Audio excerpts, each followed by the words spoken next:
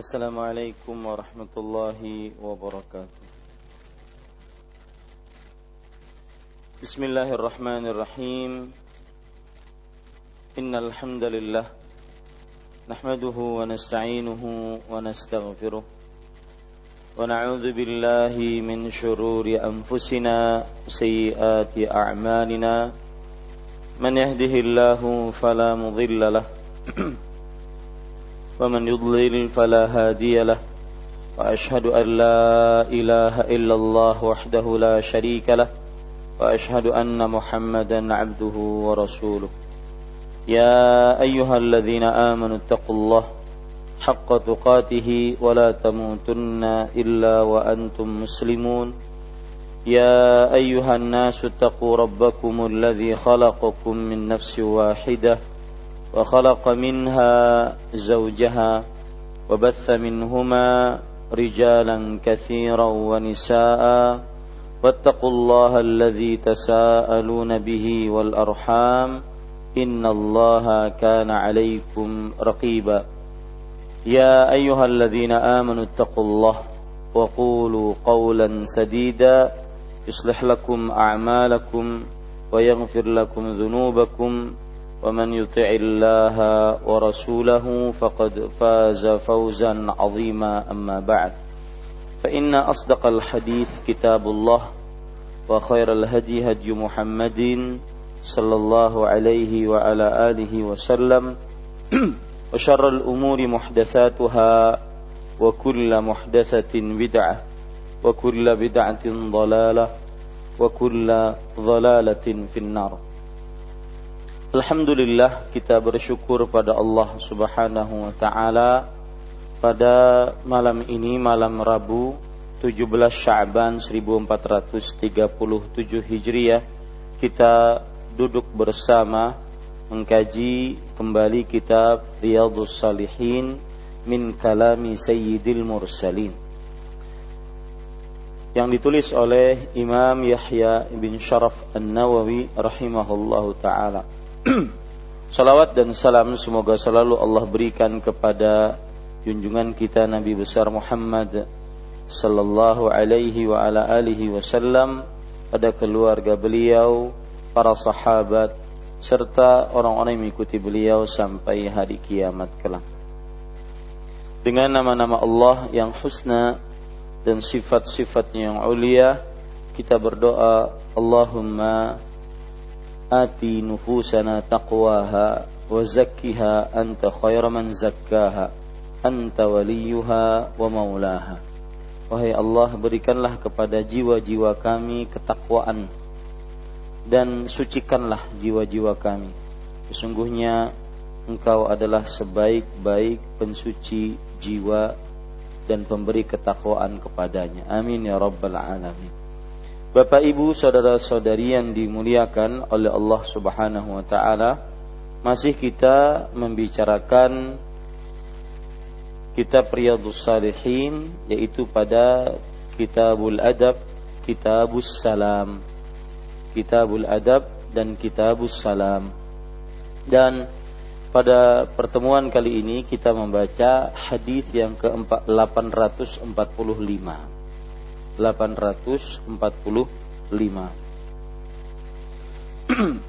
Saya bacakan hadisnya. Wa an Abdullah bin Amr bin al-As radhiyallahu anhuma anna rajulan sa'ala Rasulullah sallallahu alaihi wa ala alihi wasallam ayyul islami khair qala tut'imu at-ta'am wa taqra'u as-salam ala man 'arafta wa man lam ta'rif. Muttafaqun alaih. Dari Abdullah bin Amr ibn As radhiyallahu anhuma, bahwasanya ada seorang lelaki bertanya kepada Rasulullah sallallahu alaihi wasallam, amalan apakah yang terbaik dalam Islam? Beliau menjawab, yaitu kau memberi makan dan mengucapkan salam kepada orang yang kau kenal dan orang yang belum kau kenal. Ini mungkin sudah kita bahas, akan tetapi saya ulang untuk ada beberapa tambahan faidah yang kita ambilkan dari perkataan dan penjelasan para ulama. Para ikhwah yang dirahmati oleh Allah Subhanahu wa ta'ala, dari Abdullah bin Amr bin As radhiyallahu anhuma bahwasanya ada seorang lelaki bertanya kepada Rasulullah sallallahu alaihi wa ala alihi wasallam, amalan apakah yang terbaik dalam Islam? Faedah sebagai tambahan adalah kebiasaan para sahabat Nabi radhiyallahu anhum bertanya sebuah amalan untuk diamalkan, bukan hanya sekedar sebagai pembendaharaan ilmu, tetapi untuk diamalkan. Apa yang sudah disampaikan oleh Rasulullah sallallahu alaihi wasallam adalah sebagai bentuk untuk ilmu yang diamalkan, bukan hanya sebatas pengetahuan semata. Dan ini sikap wajib kita contoh, karena ilmu tidak akan dikatakan bermanfaat kecuali ketika diamalkan. Ilmu tidak akan bermanfaat kecuali ketika diamalkan. Dan beginilah da'bus sahabah. Ini adalah kebiasaan para sahabat Nabi radhiyallahu anhum. Kemudian para ikhwan yang dirahmati oleh Allah, Nabi Muhammad sallallahu alaihi wasallam menjawab tut'imut ta'ama, yaitu memberikan makan kepada yang membutuhkan. Di sini ada tambahan faedah bahwa orang yang paling berhak untuk diberikan makan adalah para kerabat. Kemudian orang-orang setelahnya. Dan kerabat yang paling terdekat adalah istri dan anak-anak. Jadi kadang-kadang seseorang dia memperhatikan istri dan anak-anaknya. Itu baik dan sangat baik. Lebih baik dibandingkan dia memperhatikan orang lain. Kenapa? Karena ukurannya memperhatikan dan membiayai, menafkahi para istri, yaitu para kerabat, maksudnya istri dan anak-anak, itu adalah kewajiban. Sedangkan menafkahi orang lain yang tidak punya hubungan kerabat, itu adalah hukumnya sunnah. Dan kaidah di dalam beribadah kepada Allah Subhanahu wa ta'ala adalah Allah berfirman dalam hadis qudsi, "Wa ma taqarraba ilayya 'abdi bi syai'in ahabba ilayya mimma aftaradtu 'alaihi." Tidaklah seorang hamba mendekatkan dirinya kepadaku dengan sesuatu yang lebih aku cintai dibandingkan apa yang aku wajibkan atasnya. Ini menunjukkan bahwa amalan wajib lebih didahulukan dari amalan sunnah. Makanya menafkahi para kerabat ini lebih didahulukan dibandingkan menafkahi para orang lain. Kemudian tambahan selanjutnya, para ikhwan yang dirahmati oleh Allah, kadang-kadang para suami tidak memasukkan di dalam hatinya bahwa ketika dia menafkahi istri dan anak-anaknya itu dia sedang melaksanakan amalan wajib. Nah ini jangan lupa bahwa kita ketika bekerja, ada yang sampai keluar kota mengarungi lautan, ya, kemudian panas dihadang, hujan diterpa untuk menafkahi anak istri. Jangan lupa tanamkan dalam diri kita itu kita sedang beribadah kepada Allah. Dan ibadah yang kita berharap pahala darinya. Dan ini membuat suami menjadi ringan bekerjanya. Karena dia sedang beribadah kepada Allah. Ya. Rasulullah sallallahu alaihi wasallam bersabda dalam hadis riwayat Imam Muslim, "Innaka lan tunfiqu nafaqatan tabtaghi biha wajhallah illa ujirta alaih." Tidaklah engkau menafkahi dengan sebuah nafkah yang kamu berharap pahala dari Allah, melainkan kamu akan diberikan pahala sedekah atasnya. Hatta ma taj'alu fi imra'atik, sampai yang engkau masukkan suapan makanan kepada istrimu. Jadi faedah ini, tambahan ini, jangan lupa wahai para suami, ketika Anda memberikan uang kepada istri per bulan misalkan, atau belanja harian misalkan, atau membelikan makanan, membelikan baju, sandang pangan, jangan lupa itu kewajiban yang dia bentuknya apa? Ibadah. Nah, ketika merasa itu ibadah, kita akan nyaman, ringan, tidak terbebani, karena kita berharap pahala atasnya. Sebagaimana kita sholat, terbebanikah kita ketika sholat? Tidak, karena kita ingin mendapatkan pahala atasnya. Hanya orang-orang munafik yang berat sholatnya. Nah, di sini mungkin kunci ringan mengurus anak istri, di antaranya yaitu anggap, masukkan, yakini di dalam sanubari kita bahwa menafkahi anak istri itu adalah ibadah yang kita berharap pahala atasnya. Jadi kita tidak merasa terbebani. Ya, kita wahai para suami tidak merasa terbebani. Ini Bapak Ibu, saudara-saudara, ini faidah, ya. Jangan lupa. Kenapa? Ini disebutkan oleh Al-Hafidz Ibnu Hajar. Jadi ini bukan dari kantong saya. Ini disebutkan oleh Al-Hafidz Ibnu Hajar bahwa beliau mengatakan ketika Rasulullah SAW mengatakan innaka lan tunfiqu nafaqatan tabtaghi biha wajhallah illa ujirta 'alaiha. Sesungguhnya engkau tidaklah memberikan nafkah dengan sebuah nafkah yang kamu berharap pahala atasnya kecuali kamu diberikan pahala atasnya. Kata-kata kecuali kamu diberikan pahala ini jangan lupa. Kata Al-Hafidz Ibnu Hajar Al-Asqalani rahimahullah, sebagian suami merasa ini wajib, ya sudah, dia kasih aja gitu. Enggak meletakkan dalam hatinya saya berharap pahala. Maka jangan lupa itu. Ya.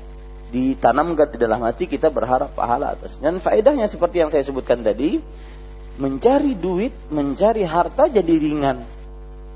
Tidak sulit, tidak merasa terbebani karena kita sekarang sedang beribadah kepada Allah. Kemudian di sini disebutkan dan mengucapkan salam, dan di sini mahallus syahid. Bahasa Arabnya mahallus syahid, bahasa Indonesianya ini inti pendalilannya pada hadis ini. Yaitu tentang kitab salam, yaitu bahwa mengucapkan salam kepada orang yang engkau kenal atau yang tidak engkau kenal. Para ikhwah yang dirahmati oleh Allah Subhanahu wa taala. Kita faedah menarik di sini oleh Syekh Muhammad ibn Shalih Al-Utsaimin rahimahullah. Beliau mengatakan la yakun salamuka salamu ma'rifah. Jangan sampai ucapan salammu kepada seseorang itu karena engkau kenal dia. Bukan. Tetapi kita mengucapkan salam kepada orang yang kita kenal ataupun yang tidak kita kenal. Kenapa? Bal yakun salamuka salamu mathubah wa ulfah. Tetapi salam yang kamu ucapkan kepada siapapun yang kau kenal atau dia kenal adalah karena ingin dapat pahala. Nah ini dia. Ini yang kadang-kadang kita lupa padanya. Ketika kita salam, misalkan ketemu dengan orang, ya, bahkan yang ironi kadang-kadang ada orang yang kita kenal, kemudian bukan salam yang ada, tetapi basa-basi, nggih, nggih Pak, enggak, ini salam. Apalagi yang nggak kenal, sudah lewat aja. Ini keliru. Jadi jadikan salammu itu sebagai salam yang menginginkan pahala atasnya. Ya, bukan salam yang engkau salami orang karena engkau kenal, enggak. Ya. Ini para ikhwah yang dirahmati oleh Allah Subhanahu wa taala. Kata beliau, bagaimana kalau seandainya kita salam kepada orang yang kita kenal saja? Sangat banyak pahala yang kita lewatkan. Nah, maka mungkin mulai dari saat sekarang, ya, ketika kita bertemu dengan orang, kita sebarkan salam. Dan ini bentuk pengamalan dari pengajian ini. Sebarkan salam. Ala man arafta wa man lam ta'rif. Yang engkau kenal ataupun yang tidak engkau kenal. Kecuali kalau seandainya orang itu Yahudi atau Nasrani. Ataupun orang-orang musyrik lainnya. Seperti Majusi dan penyembah-penyembah berhala. Maka ini tidak boleh kita mengucapkan salam pertama. Sebagaimana hadis riwayat Muslim, la tabda'ul yahuda walan nasara bisalam. Janganlah kalian mulai kaum Yahudi dan Nasrani dengan salam. Kemudian ada faedah tentang memulai ucapan salam kepada siapa yang kita ketemui. Beliau membagi manusia itu ada 3, kata beliau. Manusia yang kita salami dan yang kita tidak salami ada 3 macam. Yang pertama yaitu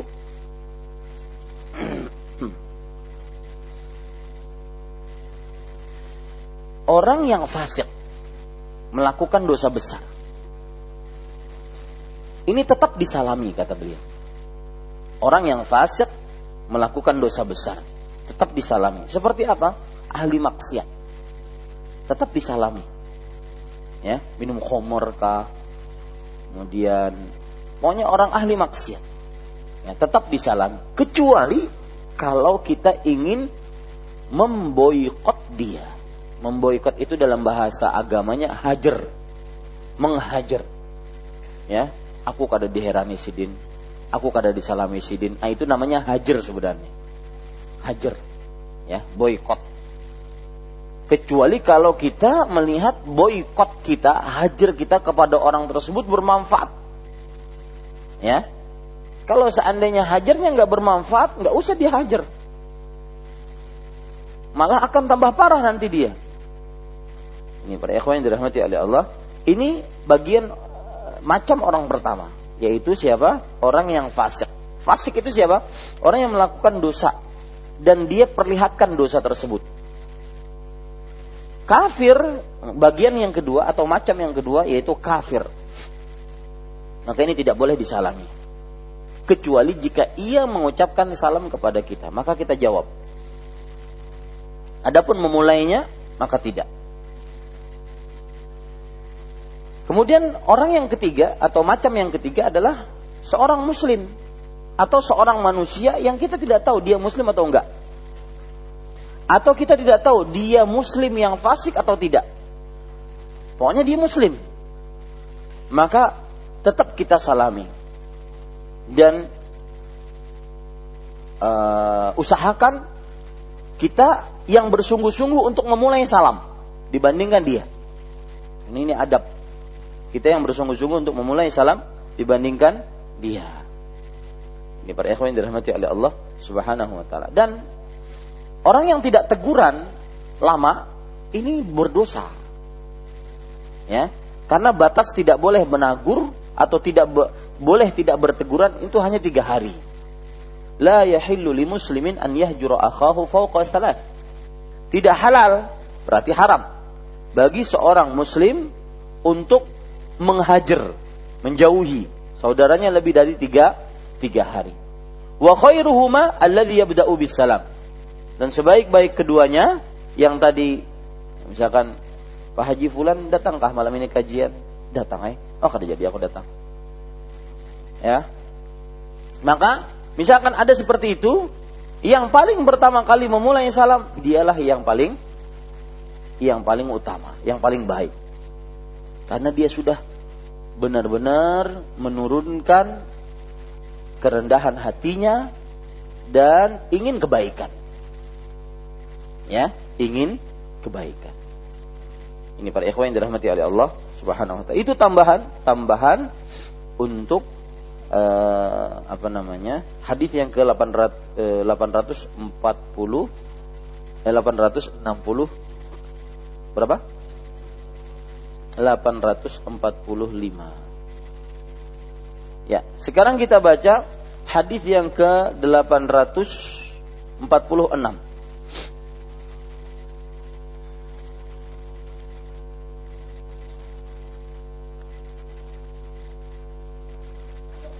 Ya. Qala al-musannif rahimahullahu ta'ala وعن أبي هريرة رضي الله عنه عن النبي صلى الله عليه وعلى آله وسلم قال لما خلق الله تعالى آدم عليه السلام قال اذهب فسلم على أولئك نفر من الملائكة جلوس فاستمع ما يحيونك فإنها تحيتك وتحية ذريتك faqala assalamu alaikum faqalu assalamu alayka wa rahmatullah fazaduhu wa rahmatullah muttafaqun alaih. Dari Abu Hurairah radhiyallahu anhu dari Nabi Muhammad sallallahu alaihi wa ala alihi wasallam, beliau bersabda, ketika Allah menciptakan Adam alaihi salam, lalu dia berfirman, pergilah, lalu ucapkan salam kepada mereka, yaitu beberapa malaikat yang sedang duduk-duduk. Kemudian dengarkanlah bagaimana cara mereka menjawab penghormatanmu, karena sesungguhnya itulah cara engkau bersalam, dan juga untuk semua keturunanmu. Adam alaihi salam lalu mengucapkan assalamu alaikum. Kemudian para malaikat menjawabnya assalamu alayka wa rahmatullah. Jadi mereka menambahkan untuknya kata-kata wa rahmatullah, muttafaqun alaih. Para ikhwan yang dirahmati oleh Allah Subhanahu wa taala, poin pertama dari hadis ini Abu Hurairah radhiyallahu an. Dan sering sekali kita dapati Abu Hurairah, nama asli beliau adalah Abdurrahman bin Sakhr ad-Dawsi. Abdurrahman bin Sakhr ad-Dawsi radhiyallahu anhu, dan terkenal dengan kunyahnya Abu Hurairah. Dan begitulah manusia, kadang-kadang dia terkenal dengan kunyahnya. Ada yang terkenal dengan gelarnya, anaknya si fulan, abahnya si fulan gitu. Ada yang terkenal dengan keadaan fisiknya, misalkan Al-A'mash, yaitu seorang yang lemah penglihatannya dan sering keluar dari matanya air. Ini namanya A'mash. Ada seorang yang terkenal dengan Al-A'raj, si pincang. Ya. Ini untuk pengenalan tidak mengapa. Makanya misalkan kalau seandainya kita lagi ngobrol di Masjid Imam Syafi'i, ada jamaah yang mana orangnya itu yang hidungnya mancung. Nah itu boleh. Tapi ke dalam, boleh ya. Ya, untuk pengenalan. Adapun untuk menghina, menghibah ini tidak boleh. Itu nanang putih, tuha. Ya. Ini tidak boleh. Ini boleh kalau seandainya untuk pengenalan. Ya. Abu Hurairah radhiyallahu anhu juga terkenal dengan faidah. Faidahnya yaitu sangat bersemangat keluarganya mendapatkan hidayah. Nah ini perlu dicontoh. Sangat bersemangat keluarganya mendapatkan hidayah. Bapak-bapak dan ibu-ibu, saudara-saudari sekalian, ini sebenarnya adalah bisa berdakwah untuk keluarga. Ajak anak, istri, paman, bibi, orang tua, bahkan sebelumnya adik, kakak, ya. Ada beberapa orang kadang-kadang yang memang mereka benar-benar memfokuskan dakwah mereka untuk keluarga. Yang benar-benar keluarganya akhirnya dari A sampai Z mengenal sunnah. Subhanallah. Ini keutamaan yang dicontohkan oleh Abu Hurairah radhiyallahu anhu. Beliau sangat ingin ibunya dapat hidayah. Sampai-sampai beliau meminta kepada Rasulullah sallallahu alaihi wasallam agar mendoakan ibunya mendapatkan hidayah. Dan akhirnya didoakan oleh Rasul sallallahu alaihi wasallam, Allahumma hdi umma Abi Hurairah. Ya Allah, berikan petunjuk kepada ibunya Abu Hurairah, umma Abi Hurairah, ibunya Abu Hurairah. Akhirnya Abu Hurairah radhiyallahu anhu pulang ke rumah. Pada waktu itu ibunya langsung ketika datang selangkah masuk ke dalam rumah, Abu Hurairah langsung mendengar kata-kata dari ibunya, asyhadu an la ilaha illallah. Doa, jangan pernah lupakan doa, jangan pernah remehkan doa. Doa itu agung, doa itu mukjizat, doa itu luar biasa. Karena petunjuk hidayah di tangan Allah Subhanahu wa taala. Kita manusia alainal balagh faqat. Kita manusia hanya menyampaikan. Ya. Laisa lana sya'nu bin nata'ij wal hisab. Bukan urusan kita untuk hasil dan juga untuk hitungan. Kita cuma menyampaikan. Ayat yang turun kepada Nabi Muhammad SAW. Laisa laka minal amri syai'. Artinya engkau wahai Muhammad sallallahu alaihi wasallam bukan urusanmu. Si fulan dapat hidayah, si fulan dapat laknat, bukan urusanmu. Ini ayat turun kenapa? Karena tatkala Rasulullah sallallahu alaihi wasallam beliau berdoa kunut di dalam salat, kemudian beliau mengucapkan Allahumma la'an fulan. Ya Allah, laknatlah si fulan, laknatlah si fulan, laknatlah si fulan. Ternyata dari yang dilaknat oleh Rasulullah sallallahu alaihi wasallam dalam doanya tersebut ada yang masuk Islam. Laisa laka minal amri syai'. Ya, ini bekal bagi kita yang ingin berdakwah. menyampaikan agama yang benar, agama Islam yang dibawa oleh Rasulullah SAW ini, mengajak manusia kembali ke jalan Allah, mengajak manusia kepada Al-Quran dan Sunnah, alainal bala faqat la ghair. Kita hanya menyampaikan, tidak ada urusan lain. Wal hidayah biyadillah. Hidayah di tangan Allah Subhanahu wa ta'ala. Ingat-ingat sekarang keluarga-keluarga kita terdekat yang sudah lama kita tidak hubungi. Jangan sampai kita masa bodoh, adik enggak sholat, biarin adik. Ya, kak paman enggak sholat, si keluarga masih melakukan kesyirikan. Ya, jangan. Ya. Saya bahkan mendapati cerita beberapa ustadz yang mulia yang mereka sudah lama berdakwah, para senior kita. Mereka itu kadang-kadang mengumpulkan keluarganya. Keluarga, kemudian ada yang punya hutang. Nih, siapa yang punya rezeki bayarkan ini. Ini punya hutang. Subhanallah. Ada yang seperti itu. Ya, maka antum bisa jadi penerang untuk keluarga. Ini para ikhwah, ini contoh dari Abu Hurairah radhiyallahu. Bersungguh-sungguhlah untuk berdakwah di tengah-tengah keluarga. Itu pesan malam ini. Bersungguh-sungguhlah untuk berdakwah di tengah keluarga. Jangan pikirin orang banyak. Ya, mikirin jamaah masjid Imam Syafi'i. Ngapain? Mikirin keluarga sendiri. Ya ayyuhalladzina amanu qu anfusakum wa ahlikum. Pikirin jauh-jauh gitu. Ibunya enggak sholat. Gimana? Ibunya main syirik misalkan, seperti itu. Jangan. Pikirkan itu. Ya. Dan ini yang diwariskan oleh Abu Hurairah radhiyallahu anhu kepada kita. Baik, poin yang kedua, makna dari hadis ini. Dari Abu Hurairah radhiyallahu anhu, dari Nabi Muhammad sallallahu alaihi wasallam, beliau bersabda, ketika Allah menciptakan Adam. Ini menunjukkan para ikhwah yang dirahmati oleh Allah bahwa Adam itu adalah Abul Bashar, bapaknya manusia, nenek moyangnya manusia. Dan ini bukti nyata bahwa Adam adalah manusia pertama. Ketika Allah menciptakan Adam, lalu dia berfirman, lalu Allah Subhanahu wa ta'ala berfirman, pergilah. Nah, ini menunjukkan bahwa antara Adam dengan malaikat itu jauh. Kedudukan malaikat jauh. Antara Adam dan malaikat itu jauh. Pergilah. Lalu ucapkan salam kepada mereka. Kepada mereka, yaitu beberapa malaikat yang sedang duduk-duduk. Para ikhwah yang dirahmati oleh Allah, bahwa di sini malaikat yang sedang duduk-duduk menunjukkan bahwasanya mereka itu punya jasmani, fisik. Karena tidak dikatakan duduk kecuali zat itu mempunyai fisik. Ya. Jadi salah, keliru kalau seandainya ada orang yang mengatakan bahwa malaikat itu adalah arwah, ruh. Enggak. Seperti yang digambarkan di dalam beberapa pikiran manusia, kemudian divisualisasikan, divideokan dalam film ataupun sinetron ataupun yang lain-lainnya, maka ataupun tulisan, ini tidak benar. Malaikat itu mempunyai zat. Ya. Bahkan kan malaikat pembawa arsy disebutkan ma baina udhunai wa atiqihi kama baina samai wal ardh. Di antara telinganya dengan pundaknya itu seperti langit dan bumi. Besarnya malaikat. Ini menunjukkan bahwa ketika mereka duduk-duduk itu berarti mereka mempunyai jasmani. Kemudian dengarkanlah bagaimana cara mereka menjawab penghormatanmu. Penghormatanmu yang dimaksud di sini adalah salammu. Salam.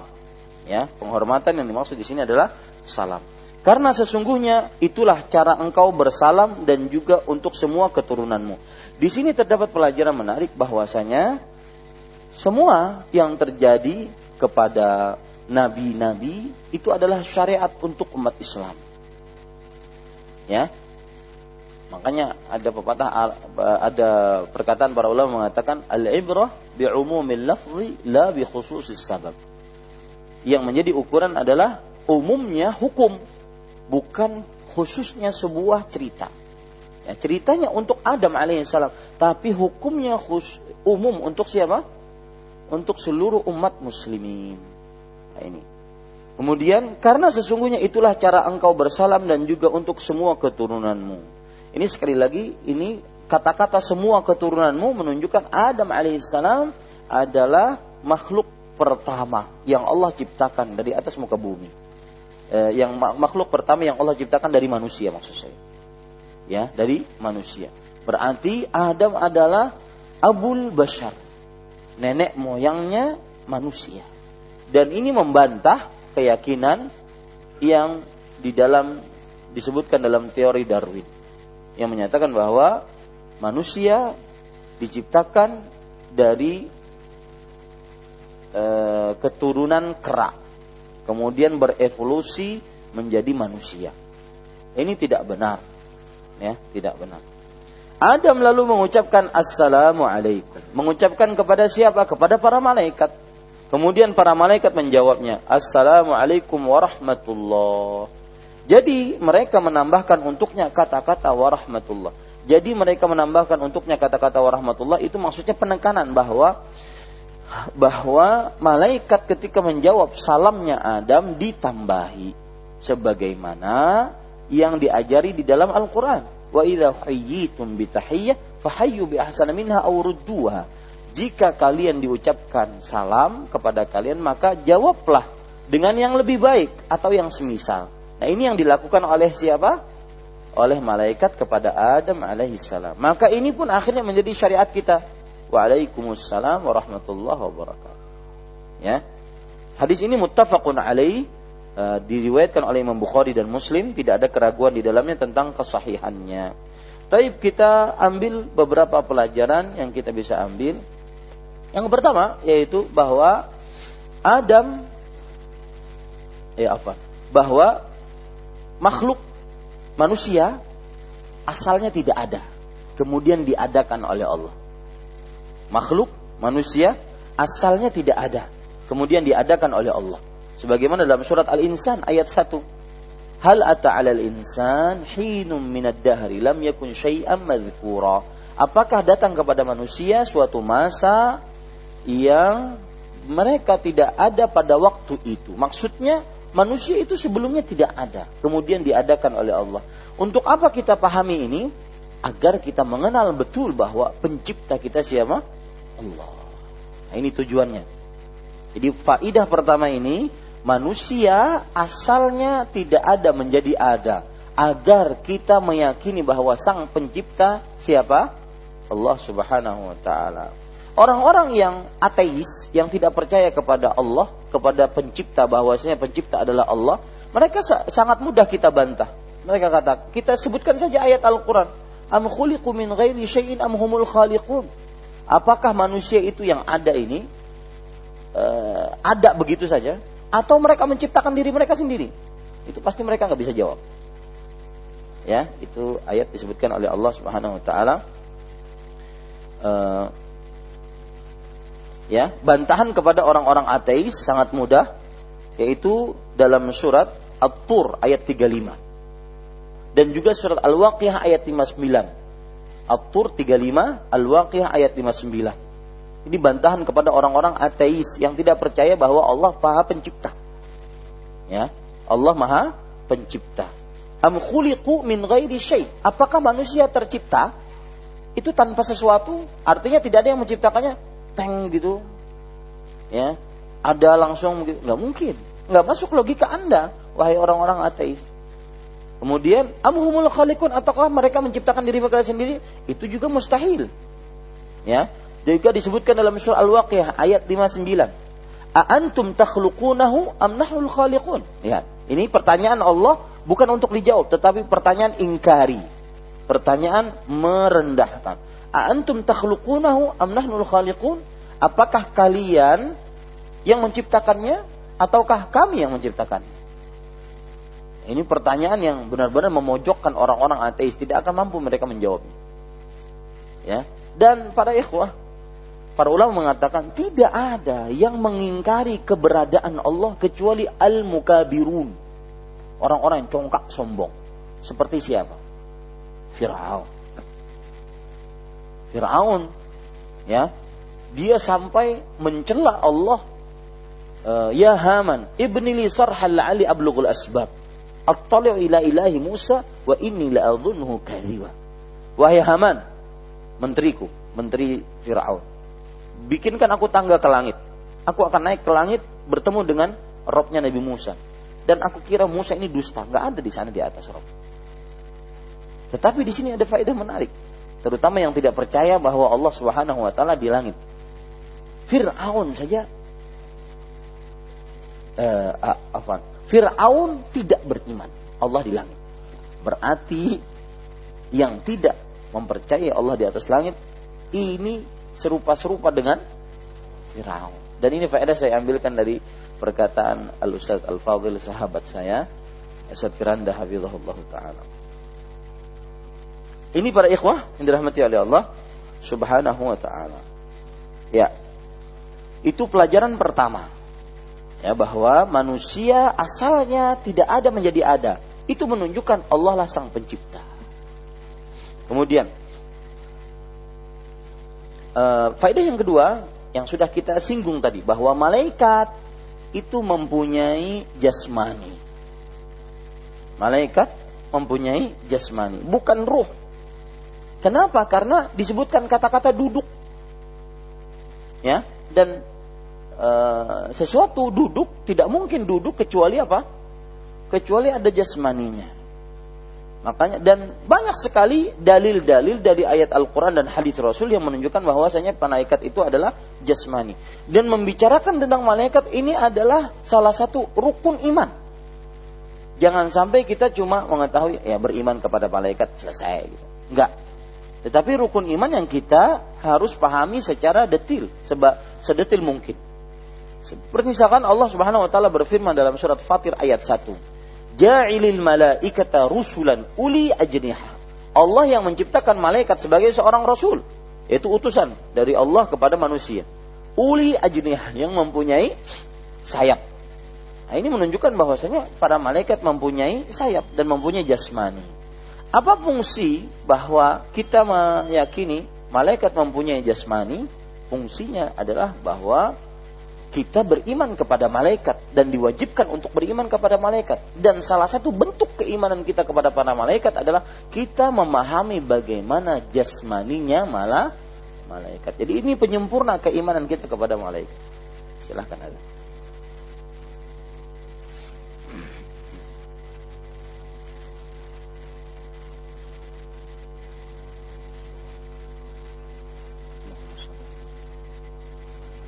Ya, kita lanjutkan faedah selanjutnya, yaitu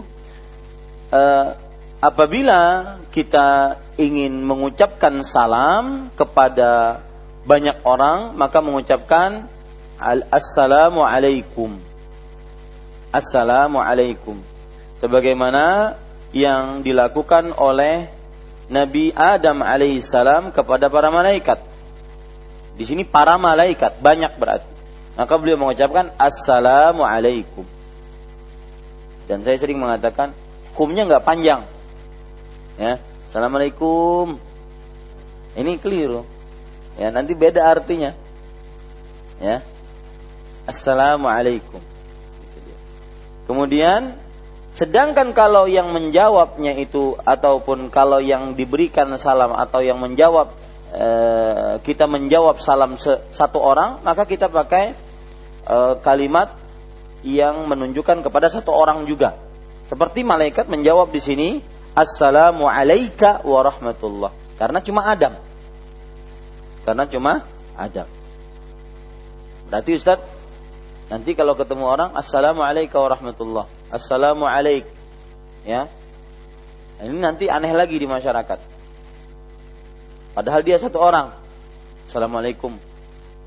Maka bisa kita lakukan, bisa kita jawab bahwa sunnahnya kita mengucapkan kalau untuk satu orang pakai assalamu alayka. Tapi kalau untuk banyak orang pakai assalamu alaikum.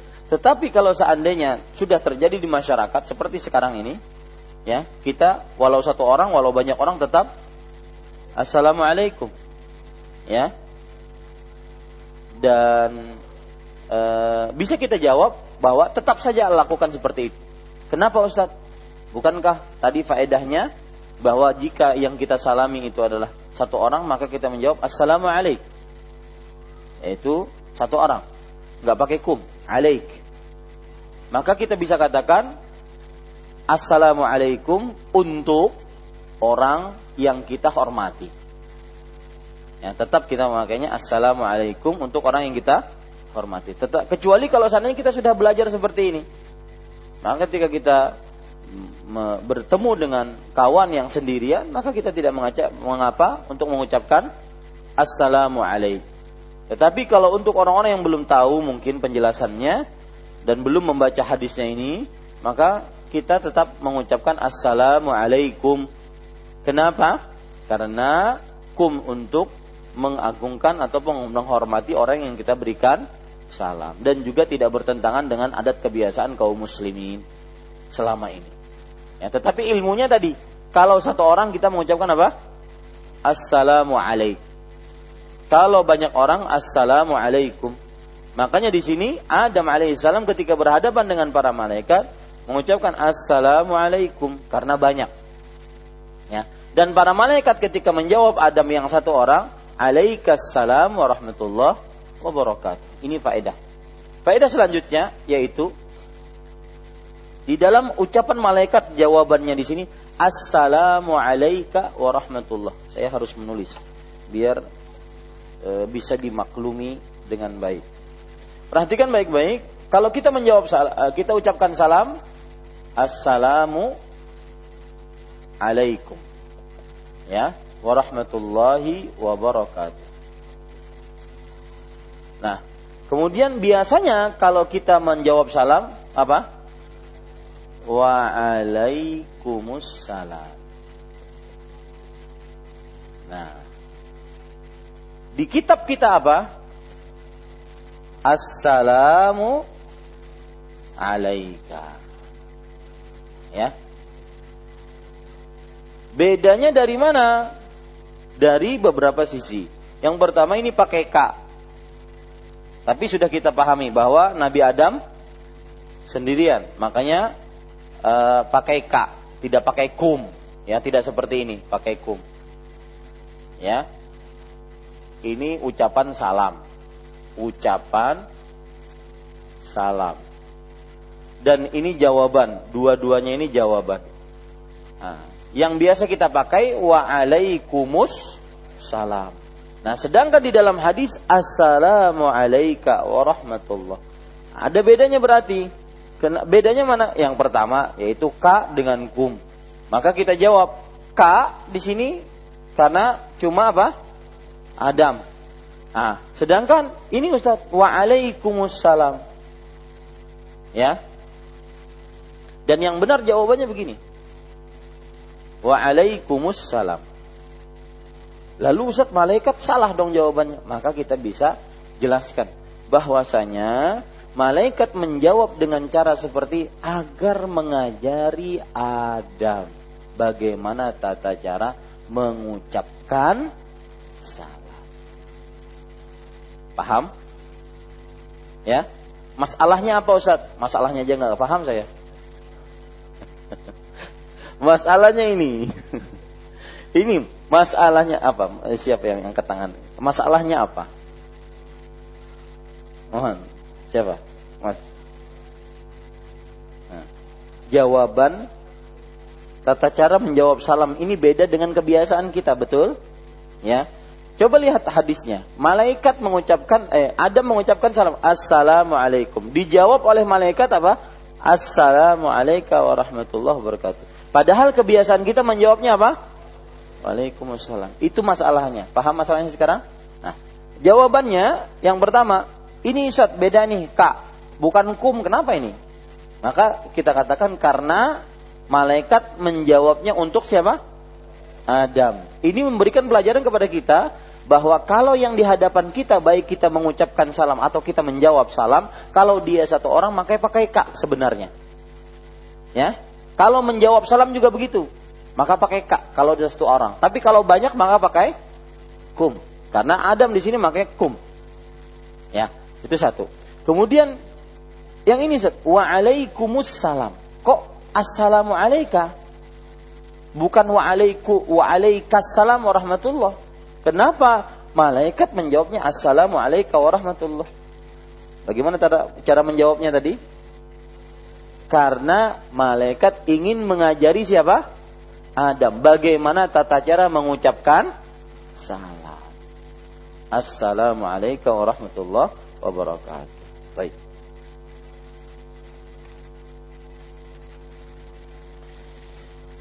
Kemudian pelajaran selanjutnya para ikhwan yang dirahmati oleh Allah Subhanahu wa taala, yaitu utamanya tatkala menjawab salam harus lebih dibandingkan salamnya. Harus lebih baik dibandingkan salamnya. Kalau yang mengucapkan salam kepada kita Assalamualaikum, maka kita jawabnya Waalaikumsalam warahmatullah. Harus lebih, ada warahmatullahnya. Kalau yang mengucapkan salam kepada kita Assalamualaikum warahmatullah, maka jawabnya Waalaikumsalam warahmatullahi wabarakatuh. Kalau yang mengucapkan salam kepada kita Assalamualaikum warahmatullahi wabarakatuh, maka jawabnya Waalaikumsalam warahmatullahi wabarakatuh. Tambahannya enggak ada, Ustaz. Ya, boleh segitu saja. Ya, tetapi boleh ditambah dengan ada riwayat dari Abdullah bin Umar wa maghfiratuh. Ya, Waalaikumsalam warahmatullahi wabarakatuh wa maghfiratuh. Boleh. Ini semua tujuannya adalah untuk mengamalkan ayat yang berbunyi wa idza huyyitum bitahiyyah fahayyu bi ahsana minha aw rudduha. Jika kalian diucapkan salam maka jawablah yang lebih baik atau yang semisal dengannya. Ini para ikhwah yang dirahmati oleh Allah Subhanahu wa taala. Baik, pelajaran selanjutnya yang kita bisa ambil dari hadis ini juga adalah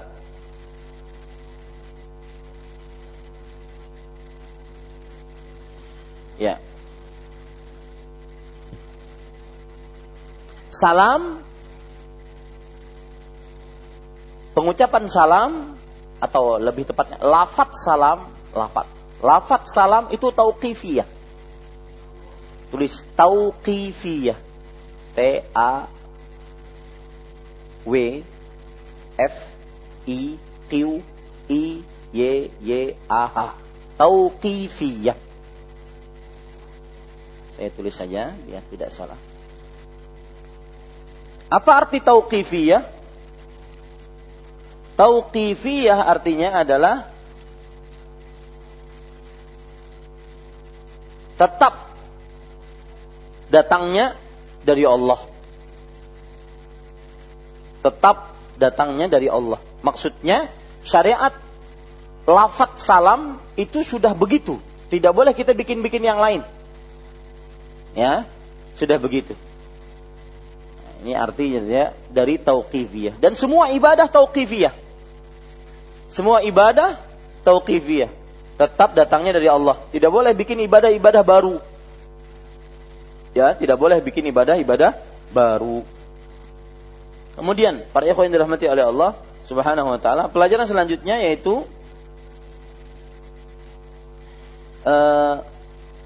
sebagaimana yang sudah saya sebutkan bahwa kedudukan malaikat jauh dari Adam alaihissalam. Kedudukan malaikat jauh dari Adam alaihissalam. Karena kata-kata tadi, idhab fasallim alaihim. Wahai Adam, pergi engkau dan ucapkan salam kepada mereka. Kata-kata pergi itu menunjukkan jauh. Pergi engkau. Pergi. Artinya pergilah menuju atau menemui malaikat. Ini menunjukkan jauh. Faedah selanjutnya yang kita bisa ambil dari hadis ini adalah bahwa anjuran untuk belajar ilmu agama dari ahlinya, bukan dari sembarang orang. Belajar ilmu agama dari ahlinya, bukan dari sembarang orang. Kenapa? Karena Adam alaihissalam diperintahkan untuk belajar kepada siapa? Kepada malaikat. Yang itu perintah dari Allah. Nah, di sini pelajaran bagi kita, terutama Masjid Imam Syafi'i, kemudian yayasan juga saya nasihatkan bahwa jangan pernah mengundang siapapun yang bisa mengisi di hadapan jamaah kita kecuali ustaz yang bermanhaj salaf. Ini tidak ada dialog di dalamnya. Enggak ada dialognya. Ya, ini tidak bisa didiskusikan. Yang masih belang-belang, no way, tidak ada masuk ke Banjarmasin. nanti merusak adanya. Ya, yang benar-benar sudah jelas manhajnya berdasarkan Al-Quran dan Sunnah yang dipahami oleh para salafus saleh. Jangan seperti daerah-daerah lain yang sedikit ada di media sosial, perkataannya bagus, membuat orang nangis, langsung diundang. Enggak. Ya, jangan. Ini kata mati, tidak bisa tidak. Karena inna hadzal ilm din, fanzuru amman ta'khuduna dinakum. Ilmu ini agama. Maka lihat kepada siapa kalian mengambil ilmu agama kalian. Jadi jangan sembarangan menuntut ilmu agama. Asal sedikit perkataan indah, kemudian membuat nangis, langsung bisa diambil. Enggak.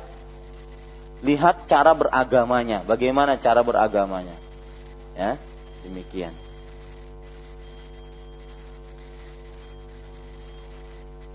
Iya. Ini kira-kira yang bisa kita ambil pelajaran kali ini. Dan insyaallah pada pertemuan yang akan datang kita akan bahas hadis yang selanjutnya. Wa sallallahu nabiyana Muhammad walhamdulillahi rabbil alamin. Masih ada waktu sisa 5 menit. Jika ada yang ingin bertanya maka dipersilahkan. Nah,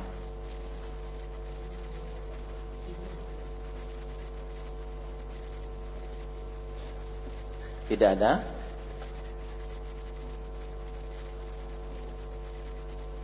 Ya, kalau kita perhatikan tanggal sekarang ini 17 Sya'ban, maka Ramadan diperkirakan tanggal 6 Juni ataupun tanggal 7 Juni.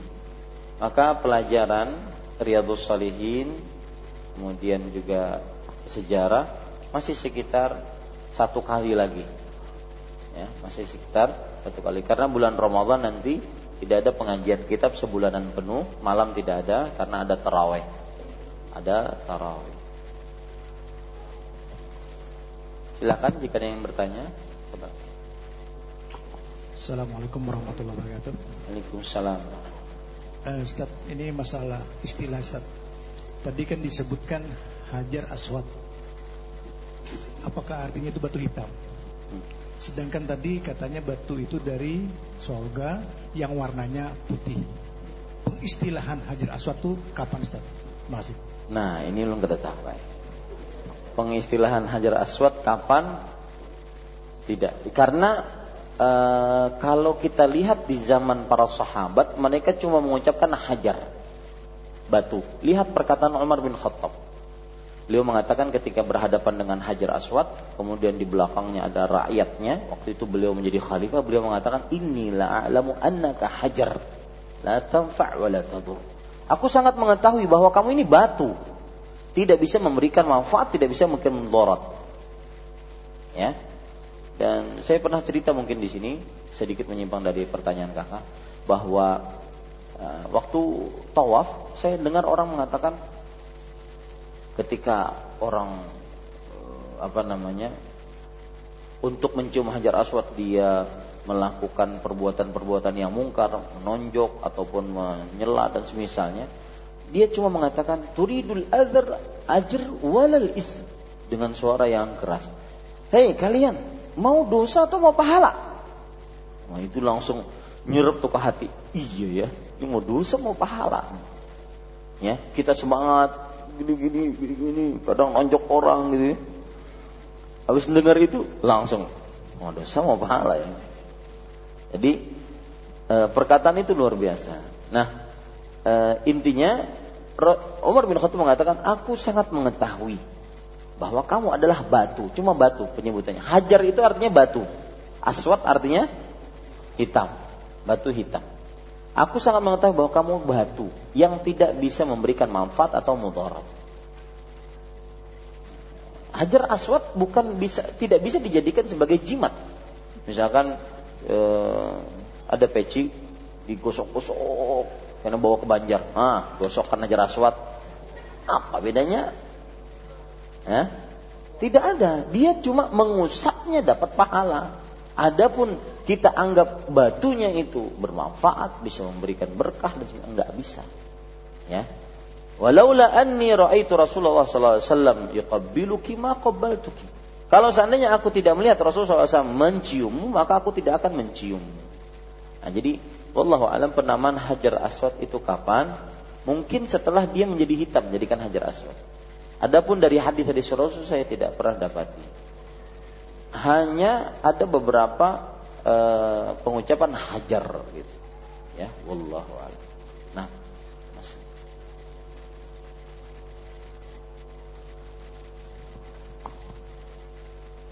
Nah. Waalaikumsalam. Di musola di desa di kampung itu saat musolanya tuh menghadap ke arah barat pas gitu Ustaz. Sedangkan kalau di Indonesia ini kan umumnya arah kiblatnya agak sedikit ke barat daya. Barat daya. Kalau yang musola di rumah dekat rumah itu pas menghadap ke arah barat, pas arah barat lah kalau pakai menggunakan kompas. Nah itu gimana solusinya Ustaz? Apakah di musola itu sejadahnya dimiringkan atau gimana? Ya, untuk pertanyaan seperti ini saya agak khawatir menjawab dengan jawaban langsung.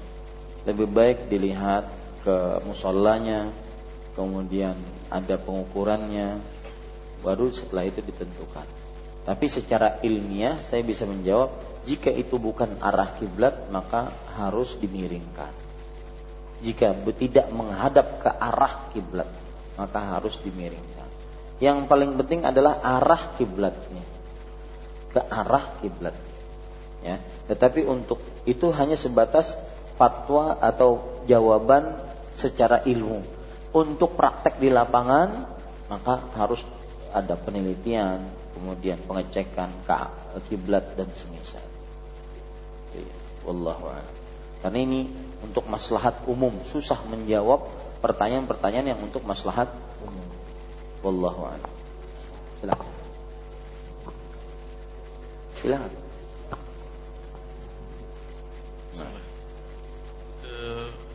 Tentang kajian Riyadhush tadi tentang Tut'imut Ta'am, kita ketahui bahwa sahabat itu pernah menjamu tamunya sehingga turun ayat walau kana bihim khassasah. Nah pertanyaannya itu, kapan kita tempatkan, padahal anak-anak mereka kan dalam keadaan lapar pada saat itu, dan itu adalah nafkah yang lebih utama daripada Nah kapan kondisi seperti itu? Ya, mungkin pertanyaan saya bisa lebih perjelas, yaitu ketika kita tadi mengatakan bahwa memberikan makan, kita jelaskan memberikan makan yang paling utama adalah kepada siapa? Keluarga, anak dan istri. Nah, cuma di sana ada praktek dari sahabat Rasul sallallahu alaihi wasallam. Itu kaum Ansar. Yang akhirnya dengan praktek ini turun ayat yang berbunyi walau kana bihim khassasah. Artinya mereka lebih mendahulukan orang lain meskipun mereka mempunyai keperluan juga. Dan ini kehebatan kaum Ansar. Ya, karenanya mereka diridhoi Allah Subhanahu wa taala. Maka kita katakan, maka kan berarti terjadi semacam pertentangan, ya. Yang satu kita katakan lebih mendahulukan anak istri, sedangkan praktek sahabat mendahulukan tamu. Maka bagaimana? Jawabannya para ikhwah, tidak ada pertentangan di dalamnya. Ayat atau yang satu kita katakan mendahulukan anak istri semestinya selalu seperti itu. Selalu yang kita lakukan dahulukan anak istri. Adapun kalau kedatangan tamu, maka tidak mengapa kita berkorban untuk memuliakan tamu. Begitu cara memahaminya. Bukan berarti setiap hari tamu aja, tamu istrinya kada makan. Nah ini tidak benar. Ya, tidak benar. Ya. Seperti itu. Jadi memuliakan menafkahi anak istri lebih didahulukan. Adapun jika datang tamu, maka tidak mengapa kita berkorban, satu keluarga berkorban untuk memuliakan tamu tersebut. Intinya, memuliakan tamu tersebut adalah suatu kemuliaan, suatu perbuatan mulia yang kapan-kapan kita bisa kerjakan, tidak selalu. Tetapi asal hukumnya didahulukan anak dan istri. Wallahu a'lam. Ya, cukup kiranya para ikhwan yang dirahmati oleh Allah Subhanahu wa taala, kita cukupkan dengan kafaratul majlis. Subhanakallah bihamdik, asyhadu an la ilaha illa anta astaghfiruka wa atubu ilaik. Wassalamualaikum warahmatullahi wabarakatuh.